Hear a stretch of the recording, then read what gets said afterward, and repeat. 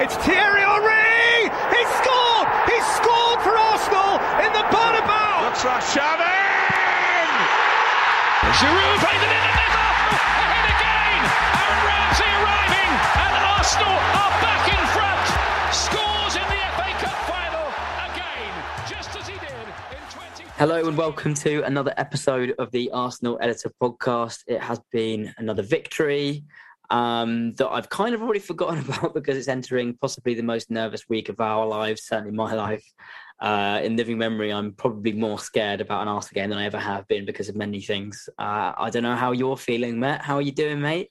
Yeah, I am bricking it. I think that is the biggest impression I can sort of give at the moment is that I am absolutely terrified for Thursday, and every day that goes past is just going to make me more and more nervous. I was listening to another Arsenal podcast that I'm pretty sure a lot of people were listening to, and they were talking about the game on Thursday. And I must say, my heart was racing faster and faster the more they talked about it. So if we can just get this week out of the way, done with, then I'd feel much better about myself. North London derbies are bad, but North London derby that feels like a cup final, I'm sort of like on the verge of being sick. Like I've tried so many things to try and calm myself what today. A lot of what I'm trying to go down the avenue is of if we were given this position 4 weeks ago, 4 points clear, level on points going into the derby, would I be happy? I mean, yes is the answer, but that doesn't help. We've still got to win the derby. I'm more scared about the Newcastle game. Like I'm in my head, I'm considering that a loss. And then it's just how we manage the game before that, i.e. Spurs, and then going into the Everton game as well, and whether they'll have anything to play for, and if buts and maybes, but you still want Burnley to win. It's just, look, let's separate the podcast into two then. Let's do what we normally do. But let's talk about the Leeds game, because that had our hearts going as much as possible. And, to top it all off, we had the women's as well, which, Connor will kindly talk about much later. But what a day that was. It was such a shame in the end. But, deadline, no, not deadline day, but, the final day of the season there, the WSL, that unfortunately didn't quite happen for us. But at one point it was close. And then if it wasn't for Sam Kerr, it would have been something different. But let's talk about Leeds. And just before we do, I would like to ask all listeners out there for a favour. It is certainly, it is definitely a favour. If you do feel like giving us a review, please do. It's really helpful. And if you want to give us a 1-star review and tell us we're rubbish, then please do that as well. If you want to give us a 5-star review and tell us we're fantastic, then that's great as well. We do really, really appreciate obviously everybody coming in and listening. It certainly makes it worthwhile, and particularly meeting a lot of you as well. So anyway, Leeds, how do we feel? Well, firstly, I want to just go before Leeds and talk about. So you were at the game? I was at the game. Yeah. Talk to me about because obviously I wasn't at the game, but talk to me about the moments before it, the Louis Dunford song, the Angel, North London Forever song. How did that go in the ground? Amazingly, it was incredible. If I take you back sort of a little bit further, my last Arsenal game was the Brighton game. So we lost 2-0. And I went to the pub beforehand. It was the same time kickoff, if memory serves right. Got to the game. It was pretty flat. And nothing really happened in the first half. We just conceded, that sort of stuff. And it was really, really deflating and not really consistent with the other experiences I've had at the Emirates this season. I mean, you have to think about the Wolves, the atmosphere there and things like that. And obviously Spurs dropping points. And I know it felt a bit crap and drawing away, but actually, points-wise and mathematically, it doesn't really make any difference whether they drew or lost. I think them dropping points was the key. So I think there was a buzz about it, and it was sunny. I went to the pub beforehand and it was heaving. And it was, 2 hours before it was busy. The Mick Arteta song, he just got his new contract. North London Forever came on in the pub. We're at the Eaglet, just down the road from Tollington, and it really kicked off, which I thought was quite surprising. It's quite a young pub, I must say, but I thought sometimes what you see online, from what we've seen elsewhere this season, or what you read online isn't necessarily the narrative you pick up in the ground. So I think getting there, I was like, is this going to happen or not? And when they play it, is it going to be about dead rubber? And I hadn't seen the tweets that they were going to play it. And where I was sitting, it was like everybody was up for at least the first 3 lines of the big one, and then it sort of picked up a tiny bit. But I think there was areas of the stadium that weren't as loud. But it was clear, like it was kind of, for some people, it was the first time. But I was amazed how far it had gone. It was properly spine tingling. I didn't really ever give much value or understand just how something like You'll Never Walk Alone is or something like that.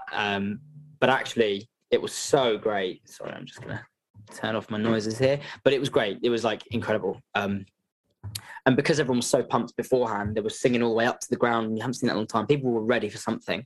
So it was the perfect time to, for want of a better phrase, drop it. And what a week for him.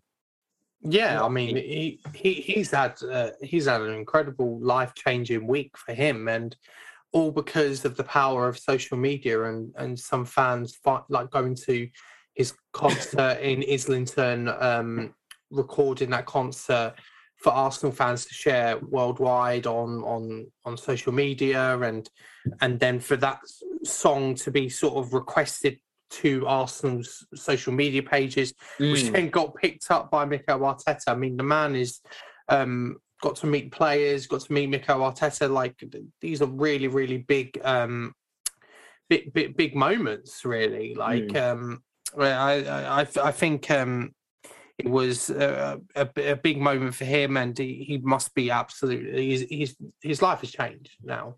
Like, it's really big, and I think it actually contributed to the start of the game as well, because I think after the song gets played, there's like a roar from the fans, and like like you said, spine tingling stuff, and then the game starts, and then we just start so quickly as well. And I thought the first half was excellent, and you sort of saw that we were running on adrenaline, and it was really, really good to see. Yeah, I think it makes a big difference. Like, I wouldn't be surprised at all. It's an emotionally charged game. We've got quite a young team. We needed a quick start. We got one, and I thought, wow, this is really special. There was a properly good, special atmosphere in the stadium. There really was. And I think one thing as well is I was kind of, I'm in an R-ring. I think, history's got to start somewhere. And there has to be a point in which something organically has to come around. And it could probably feel to some people maybe like whacking it on beforehand, in a game, and it being slightly rehearsed on the pitch and just seeing what happens in the crowd. But I don't know, have you taken the time to listen to his album yet? I haven't listened to his album. I've only listened to that song. Is the album good? Can you recommend it? Yeah. It's not safe for work. Let's put it that way. It's so, but I think the important thing is here, this isn't like some staged. Like, I think You Never Walk Away obviously is an amazing song from an amazing place, but it's not unique to Arsenal, and it's not, Liverpool. It's, what was it we looked at last podcast, like 12 clubs? And like the most famous ones other than Liverpool is Celtic and Borussia Dortmund. And but this is a kid, and you can tell from his music, he's very like, it's raw, it's honest. It's like he talks about things growing up in North London, something you certainly wouldn't want your mother to hear, let's put it that way, about the things he's experienced in North London. And it's like, even in that song itself, I don't know if you listen to its entirety on Spotify, but like, it's really like kind of gritty. It's kind of like if you'd hear it in, like, I don't know, some R&B or some rap song or like something, it's like it's pretty hard hitting. And I just like, there's kind of like an element of like honesty about the whole thing and like reality about it. And the way it organically got picked up in one of his coming of age concerts, and he's at the Angel and all that sort of stuff. It's like the way it got circulated and is spread, I think is pretty much as organic. And it's a North London boy, it's about as organic and incredible as he gets. You watch the video, it's got snippets of him talking about going to the football, and there's a bit of Arsenal going by. His experience of North London, it's like, it kind of, obviously you have the big bit, and actually they silenced out or skipped certain lines that had various references to things like drugs, and things like that. And, which is his experience. But it's very raw, and it's very kind of like, it's just, it was very, it's not like a Disney song, You know, No. Do you know what I mean? Like, I don't know if I'm explain this very well, but like, it's not an Americanized Disney kind of like, "Ooh, let's go," kind of, let's find a song for ourselves. This really came out of somewhere from one of us. Yeah, and I think it's important that I think what made it more better was that it came organically. Like, it wasn't forced. Someone saw it on Twitter or someone saw it on social media, posted it around. It got traction that way. People liked it. People started editing clips with the track. Then the club embraced it themselves, and then it organically got played. Like, it's just they are the best. That's how you sort of create something, is organically. You don't force it. Like, you don't like it would be completely different if like the club got someone to create a piece of music from scratch. No. The way things become like anthems or whatnot is sort of this way, and that's how it was. And I think now it's sort of like been adopted, and and it'll be funny if we do win on Thursday. Sorry to go back on Thursday, but if we do win on Thursday, like that game, like that song will probably be played even more. Because like, obviously it means North London forever, and it's just like, like you're talking about Arsenal Football Club and winning North London Derby to get in the top 4. So like, that's big. But I don't want to get into Thursday, not yet. Like, even up until now, if Amazon sat down in a boardroom and gone, right, what do we want to happen this season? I don't think they could have come up with something like this. Like, this has been an unbelievable season, and for the potential of a finale to happen on Thursday. And look, it could all go to pot. We could lose the next 3 games, and that'd be it, and we finish 5th, and it would still be a good season. But what, of all the seasons for it to be documented in such a way, like, I'm so happy it's been this season, no matter what happens, and wow, it's going to be pretty spectacular. I think no matter what happens, I think I said this to some mates. I said, this has been the most fun season I've had as a fan, as an Arsenal fan. And I'm 27 years old. I lived through the Invincibles era as a kid. They were obviously fun, but you don't really understand it as a kid. You start growing up, you start becoming like a teenager, an adult, you can go out, sort of thing. Those seasons are fun. You can start going to games, they're fun.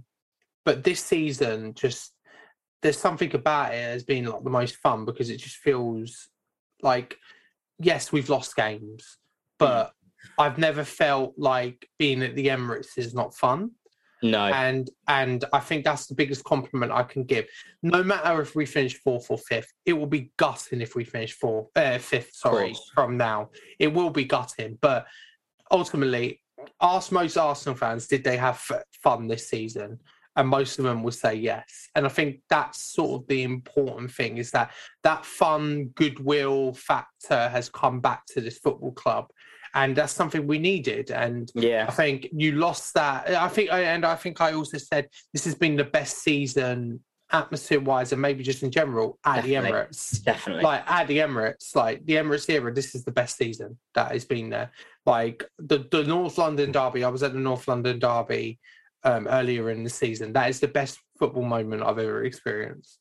Like, because it was just absolutely nuts. I've never experienced the North London Derby before. I hope I get to experience many more. And that, being in the crowd for that was an absolute privilege. And so that's just something to note as well, that Arsenal are going to they've had a really good season, and it's been really fun as well. It has, yeah. And I think that Spurs game was certainly the coming of age moment. And I think it was a couple of games before that we'd won, but that was just coming off the back of quite it was the 3 games in a row we lost. Then we had a couple of wins. I can't remember who against, but it was Spurs was the big test, and coming out of it so emphatically was really special. But the good litmus test of how this season has been and how people would feel is, could you imagine releasing that Lewis Dunford song towards the end of the Unai Emery era? No. Arsenal fans wouldn't have had it. We're riding off an unbelievable wave here. Things are going well in the very short term, i.e. 4 games in a row against some bitter rivals. So there's a feel-good factor about it. The last time I enjoyed this a season as much was when it was 2006 when we got to the Champions League final. Was that 2006, 7? 2006, yeah. Yeah, so and it wasn't just the Champions League. I mean, that was amazing. One of my best friends, Kwam, he came over every game. I think we just got Sky, I think, for like a couple of years or something, and so he'd come around every day and every game, and everything got closer and closer, and then it was Lasagna Gate, and it was Villarreal, and every game mattered. And I suppose it's been a long time since we've had lots of games mattering. Yeah, I think that's the key, is that as much as we are probably dreading every single game at the moment because every single game matters so much, we want to desperately be in this Champions League next season. So every single moment is massive. But but that's what we want. We want to be in these situations.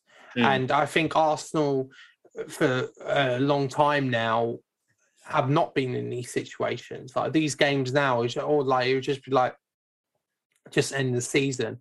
And as much as I am also at that point now where it's end the season, it's for very different reasons compared to before. End of season before last year was like, I can't take any more pain and how bad it is. This time it's just end the season now because I can't handle the stress of how much is riding on this. That's a good situation to be in. I know, and look, we're certainly lucky, but we're certainly very scared at the moment, and hopefully we can look back in 4 days' time and cherish the rest of the season. But I mean, look, the win itself, and we haven't gone into too much detail, but from that energy that we had from all of the fans and the Lewis Dunford song that came on, and the energy in the crowd, Eddie Nketiah does what I think Lacazette would never do, and chases down Meslier, and is that his name, Meslier, the keeper? Yeah, Meslier, yeah. Right in front of the Leeds fans, and look, it's a howler, but that doesn't happen if Lacazette's on the pitch, and they're different players. But I think Eddie's come in very good, isn't he? Yeah, I mean, I think that's a trademark from Eddie now. I think he's done it a few times. I actually think he's done it in the League Cup against Leeds this season. So that's a trademark from him. I think he's really good at harrying and pressing keepers and to make their mistakes. And I think he's a really good forward in that. His mobility, and I think I've mentioned a few times on this podcast and on other podcasts how his all-round game has improved so much. And I'm so pleased for him that it has.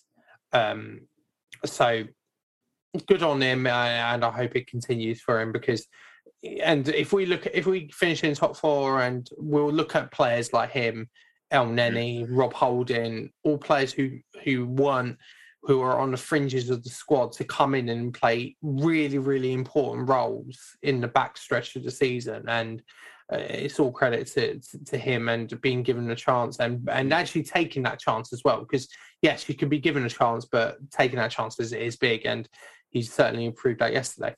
No, and fair play to him. He's worked hard for it. He came out on that podcast saying that he just wants to run. He's got it, and he's performing really, really highly. And like you say, it's everything. Everything that we sort of praise Lacazette for doing.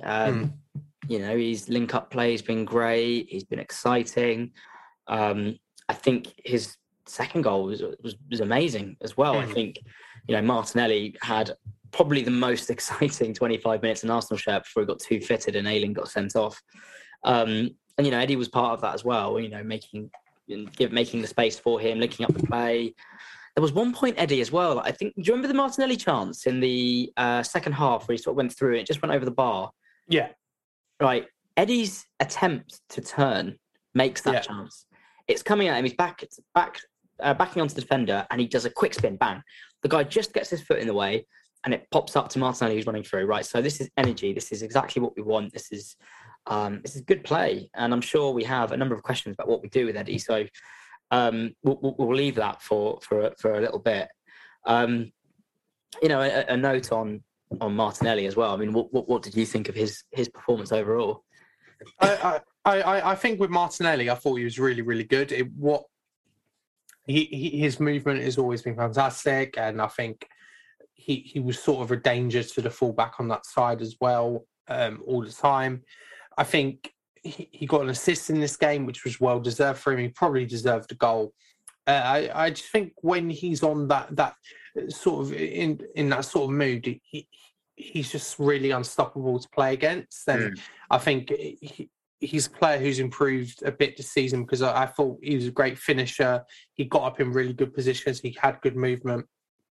But his all-round game has come leaps and bounds as well. Yeah. He's no longer a winger who's just end product.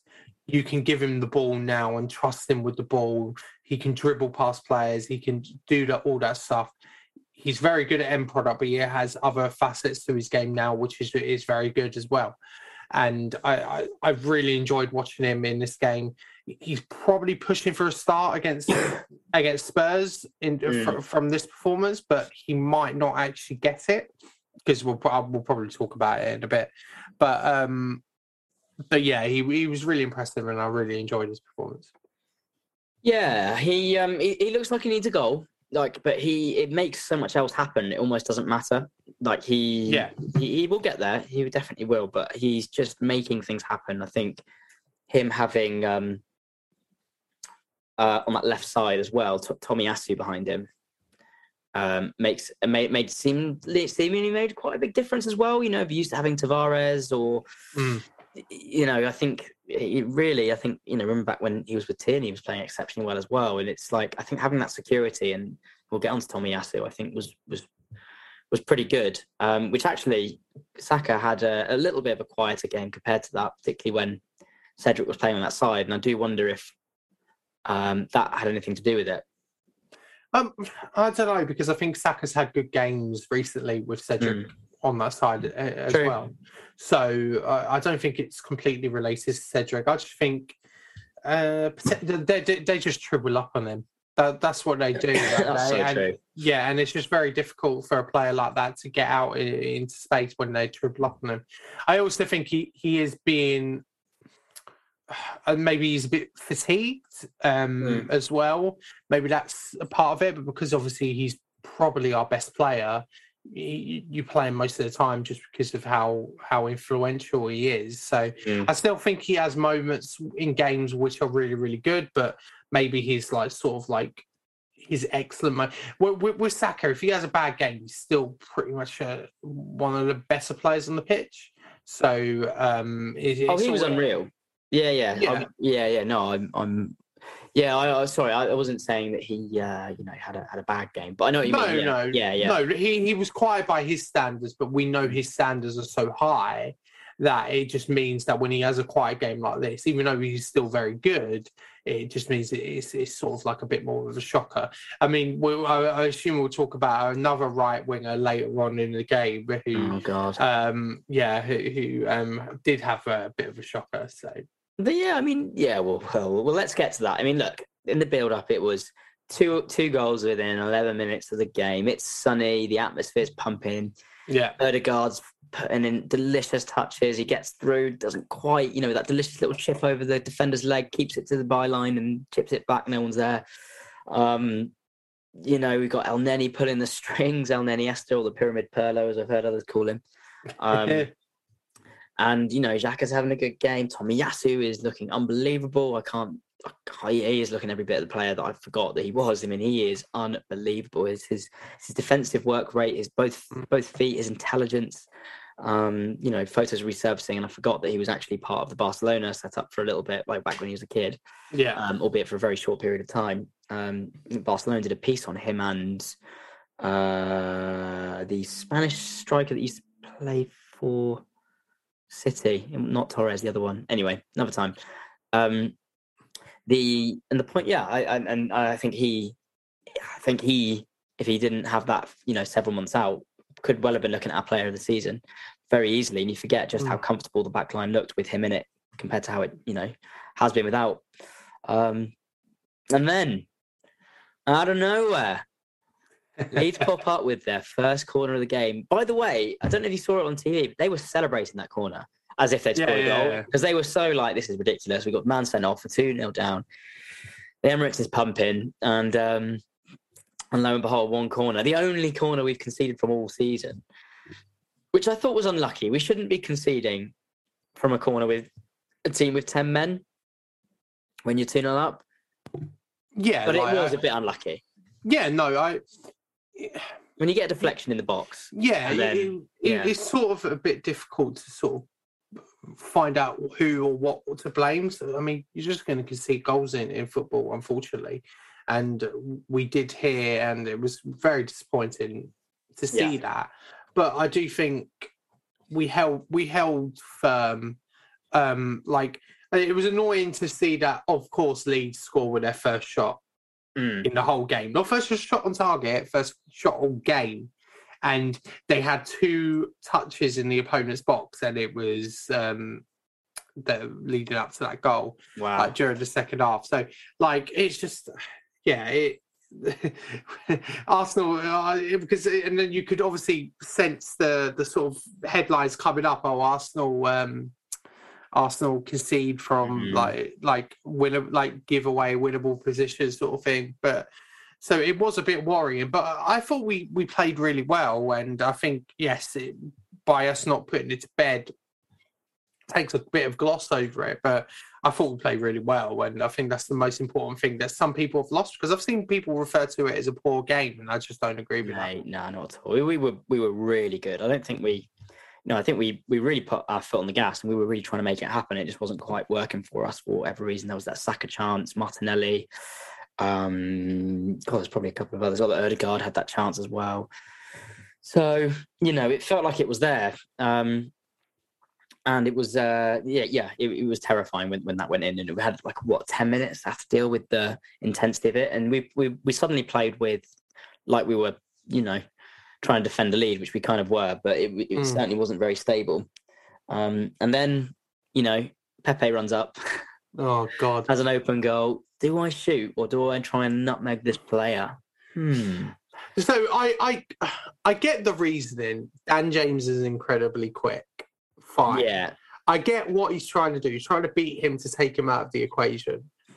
But just run with the ball. Just run with the ball. Even if he don't score. And it is, to be fair, I don't think it's as easy as everyone's wrong making foot it as out. well. Yeah, but the logical, smart and sensible thing to do in that situation is to just run with the ball forward. Yeah. And he just doesn't do that. And it's just thinking about it, now that it's happened, it's sort of of course Pepe tries to cut in on his left foot. Of course he tries to do that. But it's just run with the ball, be smart with it. Because even if you don't get the goal, you're wasting time. Yeah. So it's just he didn't do that. It was quite disappointing from him. It was actually just he something we do know about him is that he does make bad decisions. He's not. I don't think he's an intelligent footballer, and that's something. Oh no. Or is what Arteta says. Having coaches on the pitch, that sort of thing.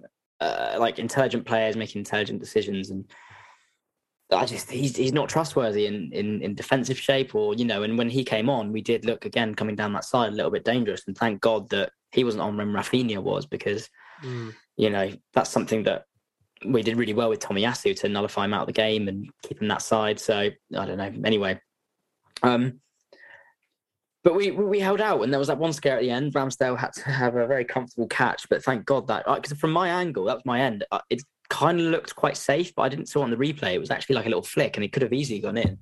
Yeah. Yeah, and then there was a bit at the end of the game where Gabriel was sort of holding someone, right at the death. But they were the only 2 chances. I thought after the first goal went in from Leeds, I actually think we took the sting out of the game quite well. But we were sort of caught in do we go for a third, or what do we do here? And it's just the one regret I'll have from this game is that we weren't ruthless enough. That was the only thing. Just if we were more ruthless, we would have done we would have got the win comfortably, and it would have been time for Brit, because the changes that we brought on, I think, were with a mind towards Thursday, but also with a mind that we would be high, in a bigger lead. Yeah. So because I don't think Pepe comes on if we're only 1-0 up. No. I also don't think Lacazette comes on for the same reason. I think those are changes that you can make, but I think I think if the game was much more tension filled, I don't think he would have brought those players on. So the one regret from this game is that we just weren't ruthless enough and really didn't finish them off when we should have. Exactly. And but look, great game, great performance really all round. And I think, do you ever find that, you get those screenshots of, I can't believe Arsene Wenger got us into the Champions League or with this team, and it's like Frimpong and, Mickwell and all that sort of stuff. But I think there's elements of, I can't believe Arteta beat United, Chelsea, West Ham, Leeds, and potentially get us Champions League with Cedric Elneny, who is an underrated person at the moment, certainly has been for his career, and he's doing something a little bit different at the moment and perhaps was man of the match. Pepe and players like this, and Rob Holding and things like that. So, we've needed these squad players and they've come out good. So let's do man of the match then. Go on, who's your man of the match? I'm going to give it to Tomiyasu. I just thought, what a player, man! Like, I agree with you totally that he would have been our signing of the season and player of the season if he had been fit. I just think no matter where you play him, he's been dependable. He's had one bad game this year, and that's because we rushed him back from injury in the League Cup semi-final. I think apart from that, he's been fantastic. So he's my man of the match. Yeah, I think so. Kind of taken. Yeah, I think he's really good. I'd like to give it to Elneny Esther, and I'd like to give it to Ødegaard, and I can't tell who. I thought both were class. Even Martinelli has a shout, but and even Eddie. It's hard. Do you know what? I'll have to give it to Eddie. He scored 2 goals. They were vitally important. He had high energy. He's everything that I'm just really happy for him. Yeah. Same as I am Elneny. It's like these are 2 players that were down and out, had to be called on. And are really stepping up. And, certainly, Eddie's now keeping Lacazette out of the team. So what can you say? Say? Exactly. Do you have a dick of the day? I mean, I think it's an easy dick of the day, but I will give it to Stuart Dallas for trying to basically break Martinelli's... Not Stuart Dallas, sorry. Luke Ayling. Luke Ayling for trying to break Martinelli's legs. Yeah, that was disgusting. I can't believe that wasn't given red straight away. I mean, fair enough, that's what VAR's for, but wow, that was some tackle. I mean, he was fuming. Yeah. Martinelli had him on toast. Yeah. And he couldn't deal with it. And fair play, he's done that a few times this season, Martinelli, isn't he? And then fair play to that. But needed to go off. I think my dick of the day is going to be, it's not really a dick of the day. It's more just, I think I've got a funny story to share. It's not really that funny. It's not really that funny. But it's just like basically a good friend of mine, Tom, I met him after the game at the supporters club, and he basically, and I hadn't really clocked it before, is the spitting image of Aaron Ramsdale.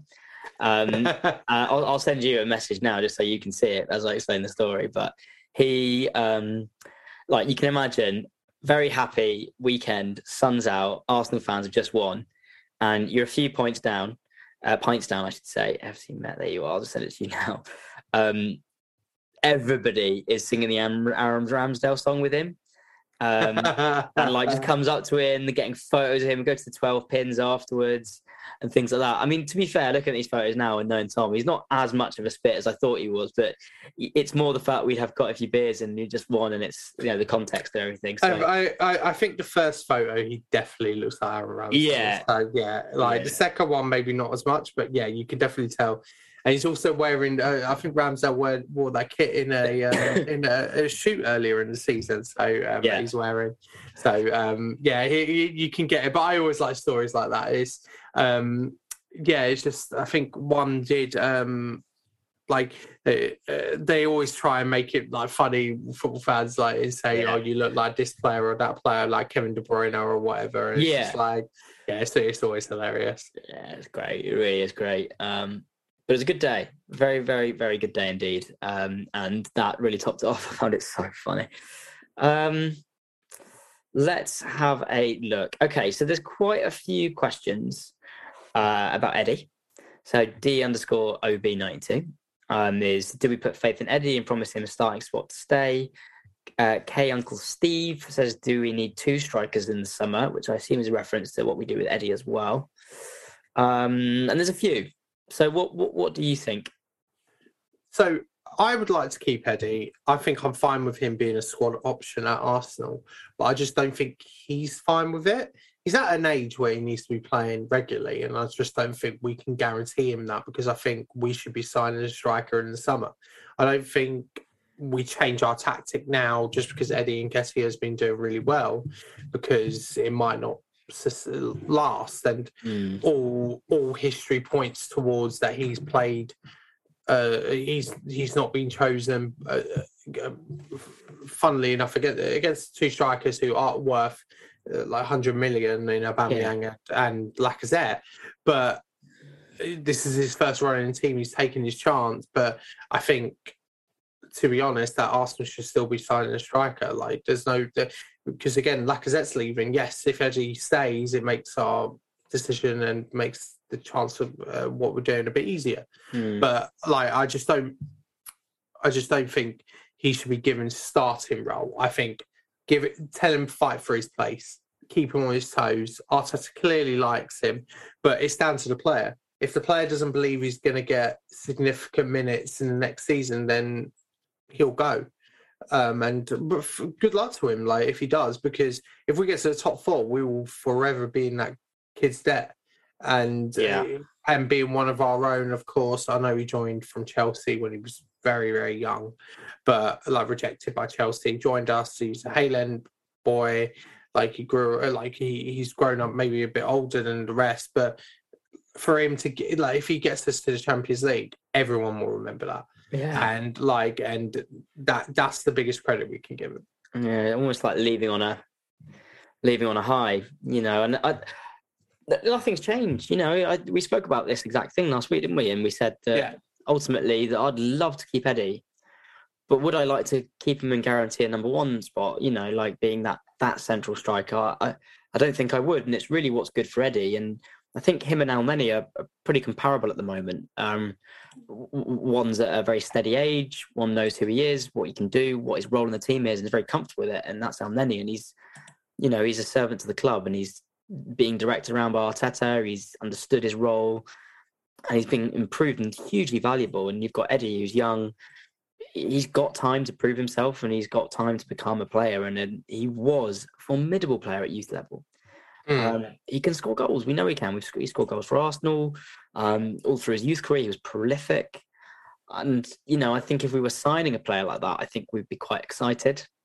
I just think it's impossible to guarantee him a starting position. It would be great if he was our second striker, you know. Yeah. If we had a Nunes or Vlahovic, but, you know, someone like that coming in, we got a headline striker and he was the second. We've got enough games. He'll play. And I think, you know, he'll be a really good option to have on, but it's just what Eddie needs. And if Eddie's, 22, 23? 23, yeah. Time for him to really start and play, isn't it, really? My fear would be if he becomes really good, which I think he might well do. And I just don't know where he'll go, though. Well, I think if he went to like a Brighton or something like that, I think he would do exceptionally well. So I think that's where he should be looking at, is a Premier League move, but it's just which Premier League team will take the chance on him. I think he's done exceptionally well in these last couple of months, and I think or last couple of weeks. But I feel, it's just, I think if I was Eddie, I would leave, like, because I think if I want more playing time, I don't think I'm going to get it at Arsenal. But he's not going to get Champions League anywhere else. I'm not saying he will with us yet. Yeah, but let's say it happens. Like, what? He's not going to another Champions League club. No, but would he rather take the step down? Yeah.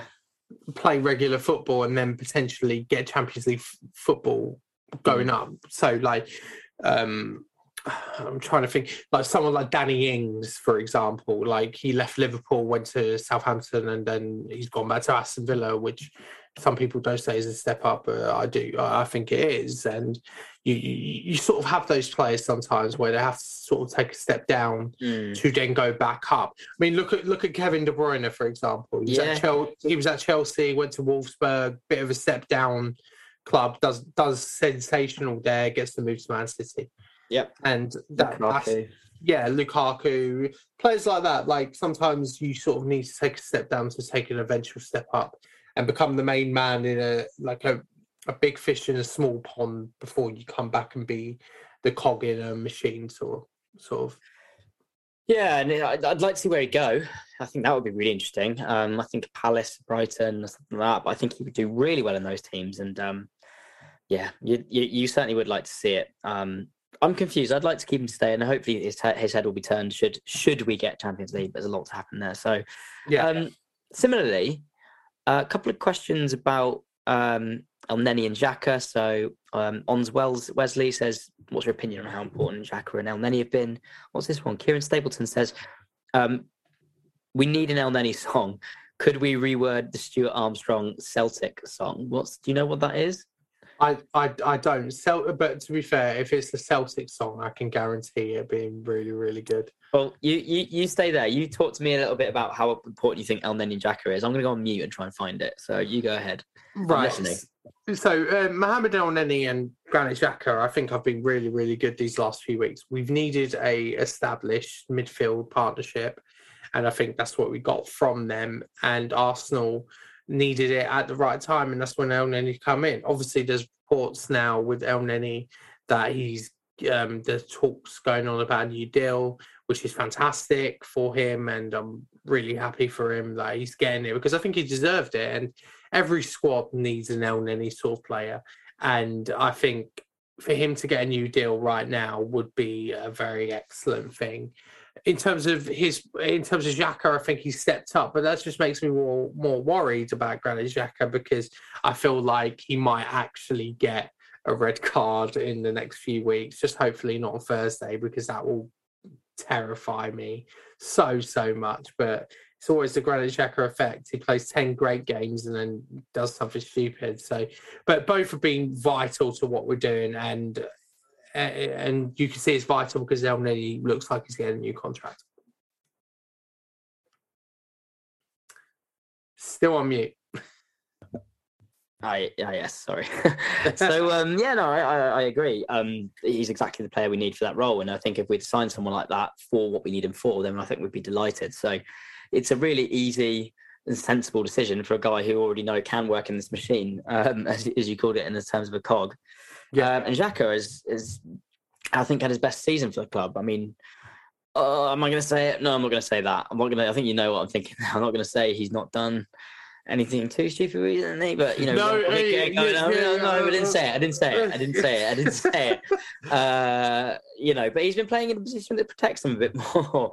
Yeah. And I think he deserves huge credit for the kind of player he's been. He's been played out of position for most of the time he's been here. He's been given far too much responsibility for a player to, be playing at left back and all sorts of things. And, in the position that he is playing at and that he is supposed to be playing at, he is very, very good, like really good. And I'd love to have him for another season. And he needs a song. Does he have a song? I don't think he does. No. I can see one. But he doesn't have a song. And I just listened to the Stuart Armstrong one. To be honest, it's a lot of drunk guys singing something very passionately, and it does sound very good. I'm going to investigate it a little bit further afterwards.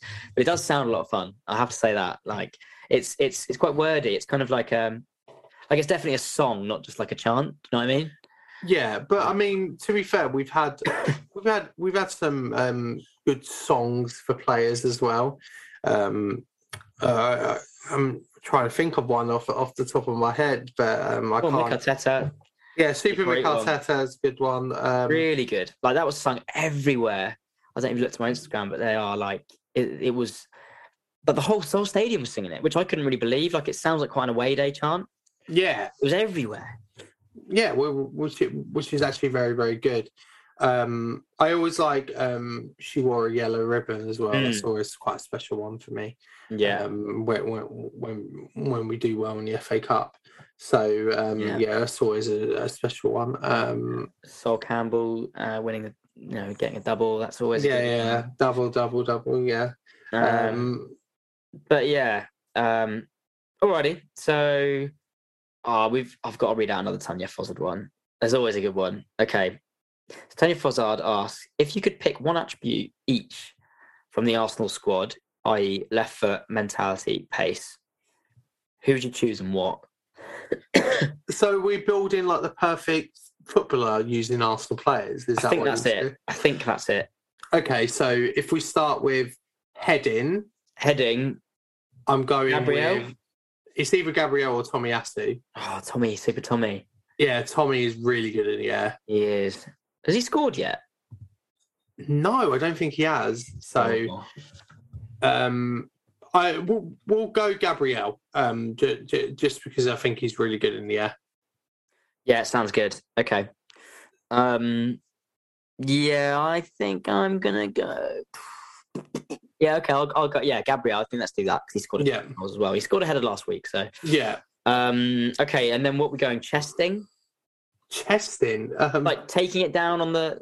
Is that a thing? Like touch? Touch. Let's go touch. Odegaard. Yeah, surely. I was going to say Odegaard. Yeah, it's easy. Left foot Pepe. Saka. I think Pepe's a better shooter, you know, and he's a better. Like, if you're just isolating that, you take away decision making and take like. Yeah. Okay. I can get behind Pepe. Shouts. I think he's the best finisher at the club. Yeah, shouts to Granit Xhaka as well, who also has a good left foot. Yeah, he's got a Thunder Bastard on him.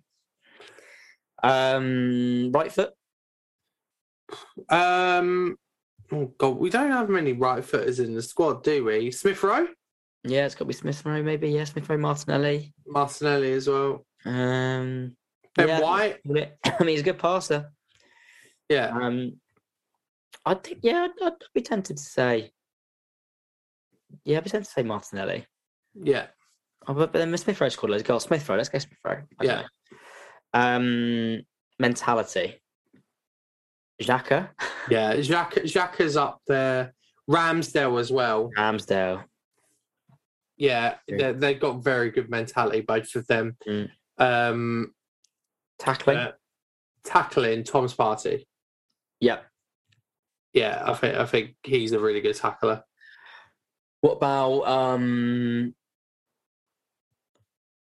like yobbing off at someone, like being a little, you know, being a little schnitzer and getting away with it, like, you know, like just getting under the skin of other players. So being a little S house. Yes. Okay, yes. So like probably Ramsdale, to be fair. Yeah, maybe Lacazette. Lacazette does the dark arts quite well as well. Actually, no, I got one for this. Ben White. Yeah, he does, doesn't he? Because Ben White is a sly one. Because there was a game against Wolves where he tricked a player over and then like just out of shot, and the player's going nuts, and he's just smart. Like there is something about Ben White that I sort of like. He's really, really sly with it, but I really like it. Yeah, no, I love it. No, okay, let's give it Ben White. Let's give it Ben White. Anything else? Is there anything else we can think of? I guess dribbling I would give to Saka. Let's go Saka. Yeah, sensational. Alrighty. Let's do a couple more. So Inks Cagill. Inks Cagill. Sorry, I've probably messed that up. Just a really quick question. Are you nervous for the match on Thursday? Yes, we are. But a bit further to that, QMQH02 says, do you think we can get third place when we beat Spurs, if we beat Spurs? And Shreyas beat 10 says, chances of finishing third. So, like, there's a lot of confident people here. I like that. I like the confidence. I sort of like that the team are aspiring to get third as well, because I think if it was just fourth and we were hanging on, I think it would be more daunting. Whereas if we've got a goal, well, we can potentially get third, then I think it gives the team something to aim for as well. So do I think we'll get it? No, probably not. No. Who've Chelsea got? Chelsea have got. I think they got Leeds in midweek. I think they've got quite a favourable. Is that at Leeds? I think it's at Leeds, yeah. I'll tell you what. Yes, it's away to Leeds. Then they got the FA Cup final on the weekend. Yeah, and they got Leicester at home. They Leicester at home, Watford at home. Win those two. So that's 6 points. I mean, look, it's possible. Let's get this game out of the way. And before we sign off and pass over to Connor to do the women's roundup, which again is going to be particularly great, so I'd certainly recommend staying around for that. let's discuss how we'd approach Thursday, shall we? Oh, Oh God. So I think we've got the same squad as fit. I think we'll have Ben White. yeah, I agree. I don't think we're going to have Party. I don't think we're going to have any. Yeah, I think that's who we'll have. So, what are you doing, mate? What are you saying? I might approach it the same way we approached Chelsea. Back three. Yeah, but that can change to a back four. True. So maybe you play Ben White, Gabriel, and Rob Holding in that game. You play Nuno? See, this is the sticky bit because I'd go Tommy left. Yeah, so Nuno at left back terrifies me because against Kulusevski, he's going to get rinsed. Like, there's no doubt about it. He's going to get rinsed. But if you're going to play that sort of like back four, back five, then you sort of like Tomiyasu. We need Tomiyasu to play, but it's just you need him on Son as well. Yeah, so you need him on Son. So it's at left back. No, I don't know, because I wouldn't really like that either. So it is just a bit difficult to sort of decipher and decide. It's such a big game. Like, maybe just keep it simple and just play what you know, and then just sort of like play a different way. But I think the only other change, I mean, everything else picks itself, doesn't it? Yeah. Like the only other change I would see is maybe Martinelli, or Smith Rowe. I think if we play back 3/back 5, we play Smith Rowe. But I think if we don't, then maybe Martinelli plays. So it is really, really difficult. But it doesn't make me any less nervous. Let's just put it that way. God, no, I'm so nervous. No, I don't want to think about it. No, I think that's a good way of putting it. I think having the extra centre back in there and going toe to toe, then they'll play back 3, back 5. They'll play on the counter. So it's matching up and just, hoping that we're better than them. And I think we are in every place apart from the front 3. So I think not letting them play on the counter is going to be key. That's the only way they'll win.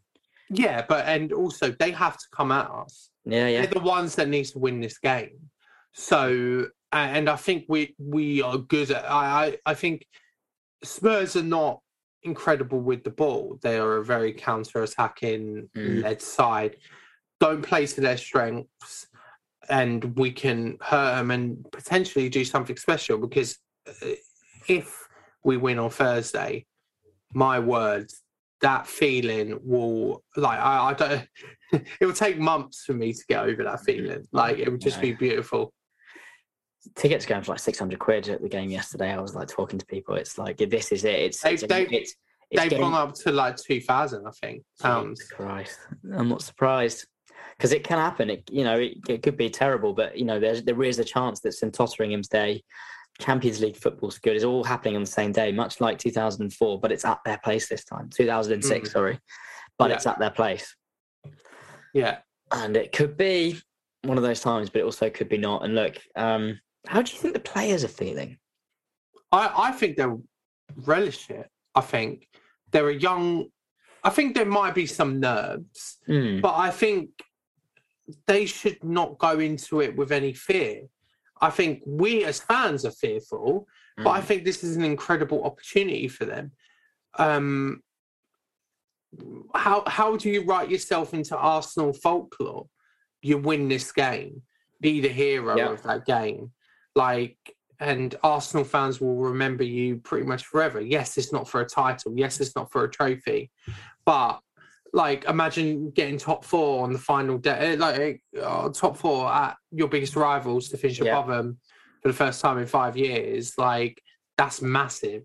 Enormous. And, imagine, Eddie Nketiah scores. Arsenal fans will love him forever. It's just, these are moments that we sort of, it's big. It is big, and now I'm getting even more nervous talking about it. Oh, let's stop talking about it. Let's crack on. Let's get everyone get on with their days, and let's listen to the women's podcast, or the women's section that Connor's about to do for us. So, look, thanks so much for listening to us, everybody. You've got Connor coming up next, which I'm very much looking forward to listening to. And Met, Thanks so much for coming on. We will speak, I'm sure, in the meantime, but the next time we'll formally speak is probably next week. And let's hope that we won't have just beaten Spurs, but we've beaten Newcastle away as well. How's that? Yeah, that would be great, and hopefully we've secured top 4, and I can be the most unbearable person in the world. Well, from their point of view, right? Sorry, I shouldn't do this, but like from their point of view, they're coming up against Spurs side, an Arsenal side that's just beaten Chelsea, Man United, West Ham, and Leeds. Like this is. Oh, I'm not going to say anymore, but let's leave it there. Thanks so much, Matt. We'll see you next week. Thanks so much for listening, everyone, and enjoy Connor's Roundup. Hello, everyone, and welcome back to a Women's Roundup for the Arsenal editor. And it's an interesting time to be able to do the podcast because while the men's game is still going on and while they're still heading very much in the right direction towards Champions League football, the women's season, at least for Arsenal, is now done.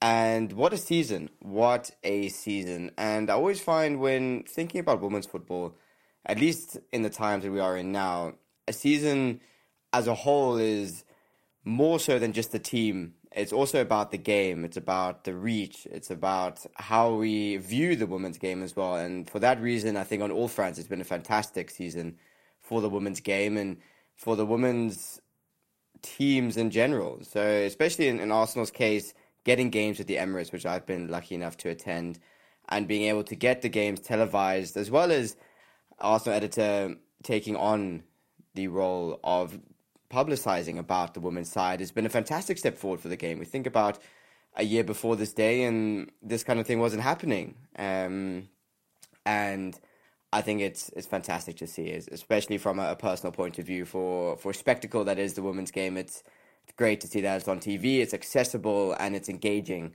a lot of people. And you just have to look towards what's going on with Barcelona Football Club, where they've smashed not once but twice the world record for the amount of attendance at a women's football match. First with 91,553 spectators at the El Clasico in the quarters of the Champions League, and then beating that a couple of weeks after against Wolfsburg by another 100 when they took them on in the semi-final of the Champions League. And it's a testament to their sort of fight for equality in their setup, and as well as a sort of the fruits of their labor in that sense as well. And looking at the Arsenal team, we've had some comments from our chairman looking towards investing more on the women's side, getting more games at the Emirates. And I think just having that as a prospect and having the kind of publicity that it has received has just been phenomenal. And I'm glad to be able to be presenting and talking about this now. And I'm also very fortunate that it's been a double game week. I wish I could have been chatting a little bit more so about this for a longer period of time, but a double game week is a fantastic way to see it off, especially just before the Women's Euros this summer. So we'll get into the Spurs game, and it was a game fit for the occasion. I'm so glad, of course, that Arsenal came out winners, and the fact that it was a North London derby at the Emirates was a fantastic spectacle. And despite a midweek game, it still drew a very, very healthy crowd. And while these podcasts and these roundups are not short of mentioning Viv Miedema's name, her name does come up with her almost, in a way, game-saving goal line clearance in the 7th minute, where it came off a corner and ball scrambling around, and as it's about to be tapped in, Miedema gets on the line and clears it off and eventually goes out for a goal kick. And as a game in itself, it was a game that Arsenal dominated. I've mentioned in my podcast beforehand that the Arsenal-Spurs rivalry hasn't quite blossomed in the women's game just yet. It's more about Arsenal-Chelsea, which I'll get on to in just a second. But it's still nonetheless a very important North London derby. So with this kind of clearance going off the line, it just instills you a little bit more confidence, where if that goes in, the game could have gone either way. And you just have to look towards early in the season where Arsenal had to grab another, a 1-1, equalizer at 1-1 in the 90th minute against Spurs. And they defend resolutely, but this time they just could not hold it up against Arsenal, and they could not keep it up against the constant barrage of attacks, as well as it being in our home turf. And Beth Mead was on fire. Her her movement, her willingness to run for that first goal, where she slots it in left foot, just given so much space, and a player of that quality, you're going to put it in. And it's her birthday today, so happy birthday, Beth. Hopefully you're listening. But then when we look at the starting lineup, just in general, we've got Katie McCabe on the bench, and we've got Ford at left wing, which I sort of hinted at in the last podcast and said I preferred her on the left wing rather than a centre forward. And then that paid dividends with 2 goals in this game, with Zinsberger back in goal, as well as Stina Blackstenius up top. And while she did get subbed off in sort of nearer towards half time in the North London derby at the Emirates, it's not a great time to be subbed off, and it's not an occasion where you want to play a limited amount of minutes. But she more than made up for it in the game, which I will comment on just in a second. We started with a high press, so we wanted to win big. We needed the goals if it was going to come down to goal difference between us and Chelsea. We needed to get that done. And it was a fantastic touch throughout the game as well. We had the high press going on. We also had scarves on the chairs and benches of the Emirates for the fans to take home, be more involved, wave around. And I think that was a fantastic touch. And I think it also plays towards how Mikel Arteta has supposedly chatted to the board about trying to get the Arsenal fans more involved in the game, and he sent videos from Spain about drums and scarf waving, so I think this has got something to do with it as well.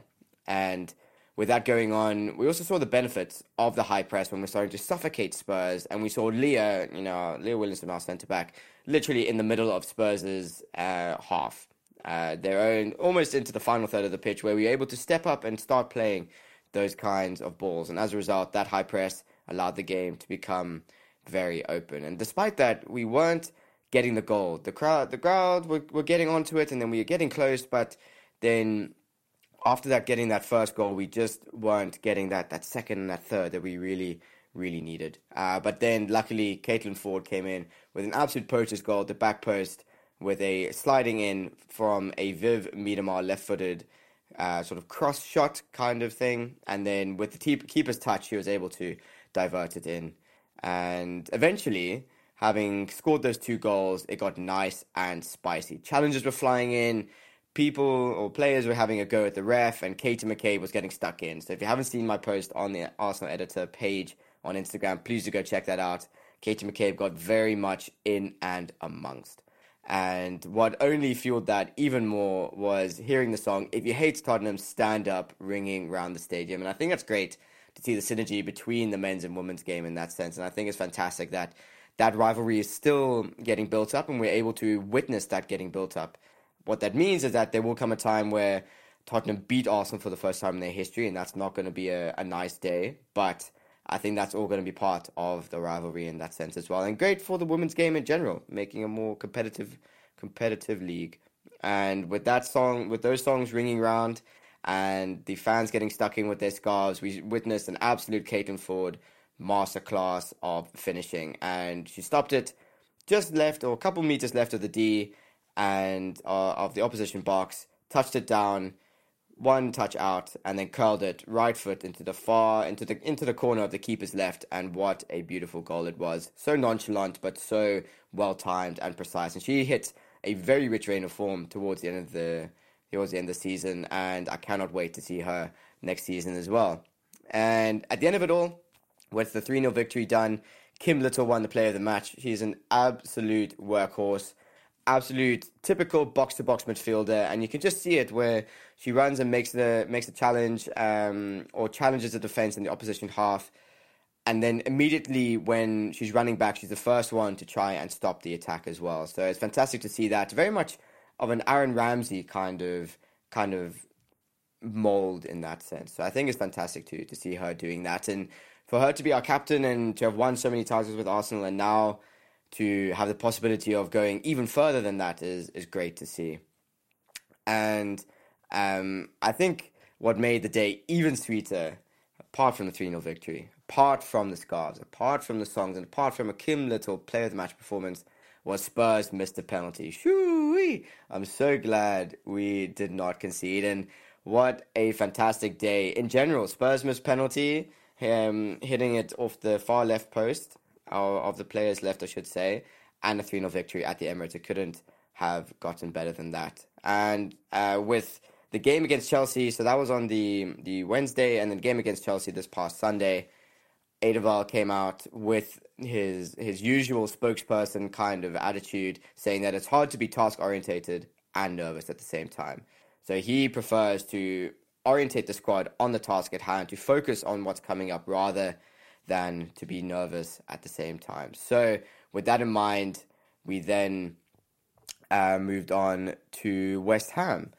And with this Sunday game coming up, not against Chelsea, but very much involving Chelsea within the mix, we played West Ham, and it was a tentative start. We weren't finding the passes. Leah Williamson, shock, was even not able to find her long-range passes, so which we've become so accustomed to seeing. And I think after that start, eventually we were able to kick on. We were able to get with it. We were able to excite the crowd. And eventually, Stina Blackstenius came on in the second half for an absolute instant impact, receiving it just beyond the D of the edge of the box, and then dribbling it in and rolling into the box, and then rolling her shot with a right-footed Thierry Henry-esque finish into the keeper's bottom left corner.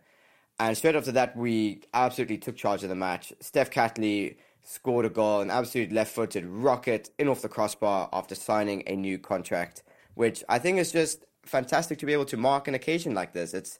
She's spent 2 years in North London and has said that she's felt nowhere else where she's been at home, and she feels settled and she feels that she's able to kick on. And Eidevall is described as one of the best in her position in the world. So having her in the ranks and here for much longer time is going to be absolutely key towards our future ambitions, towards our desires for next season. And one of the main characters of that play, of that journey that's going to be undergone next season will be Jonas himself, will be Eidevall himself, and he's to sign a new contract right through until 2024 in a joint situation, a joint photography moment with Mikel Arteta, and I think that's fantastic. Again, like I said earlier on in the roundup, I think to this day a year ago, this was not anywhere near being a thing. And I think the progress that has been made has just been spectacular. And to see them there chatting football and sign the contract at the same time tries to showcase the one club effect and the unity between the two clubs, the men's side and the women's side. And I wish I could say the same. I would have loved a third person there signing a new contract in the form of Viv Miedema.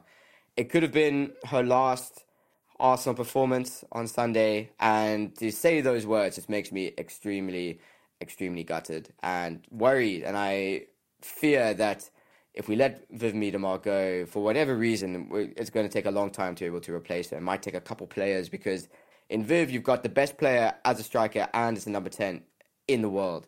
And I think losing her is going to be a tough loss, not only for Arsenal, but for the league as well. She's the record breaker in terms of the amount of goals scored and the amount of goal contributions. She's an absolute icon for Arsenal Football Club. The first female Arsenal player to have a statue outside the Emirates. So what more could you ask for? So we can only keep our fingers crossed that she sees the ambition that Arsenal have and wants to stay along for the ride. And I hope it's not a goodbye to her, and I hope it's not a farewell, because I would have loved to see her gone with a title, and I can only hope and pray that we have the delight of seeing her play for Arsenal for a couple more years. And for me, the persuasion is the Champions League. We need to get further in Champions League, and selling that project and saying this is what we're going to do in order to dissuade Viv from joining like a Barcelona or a Wolfsburg or a Paris Saint-Germain when they are getting further in Champions League than us, I think will be key in terms of the kind of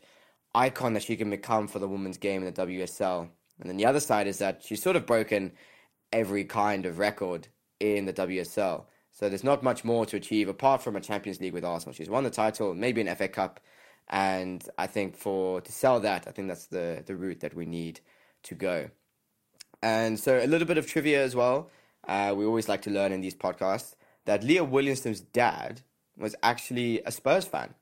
And her mum was an Arsenal fan. So she did the exact right thing and listened to her mum. So it's interesting how those kind of things can switch. But again, it's fantastic to see that a young tenacious and driven centre-back is able to play for the Arsenal team, and better yet, that she's an actual Arsenal supporter, so we can only sit and watch and enjoy, and it's going to be great to see her lead out the Lionesses at the Women's Euros. If you have not booked any tickets to go see the games, I would highly recommend it. They're very well distributed over all of the UK, and I think it'll be a fantastic spectacle to, again, appreciate the sport and to see it grow and to see some Arsenal players in action and also some foreign players. We'll be seeing Spain there, Alexia Putellas, Ballon d'Or winner.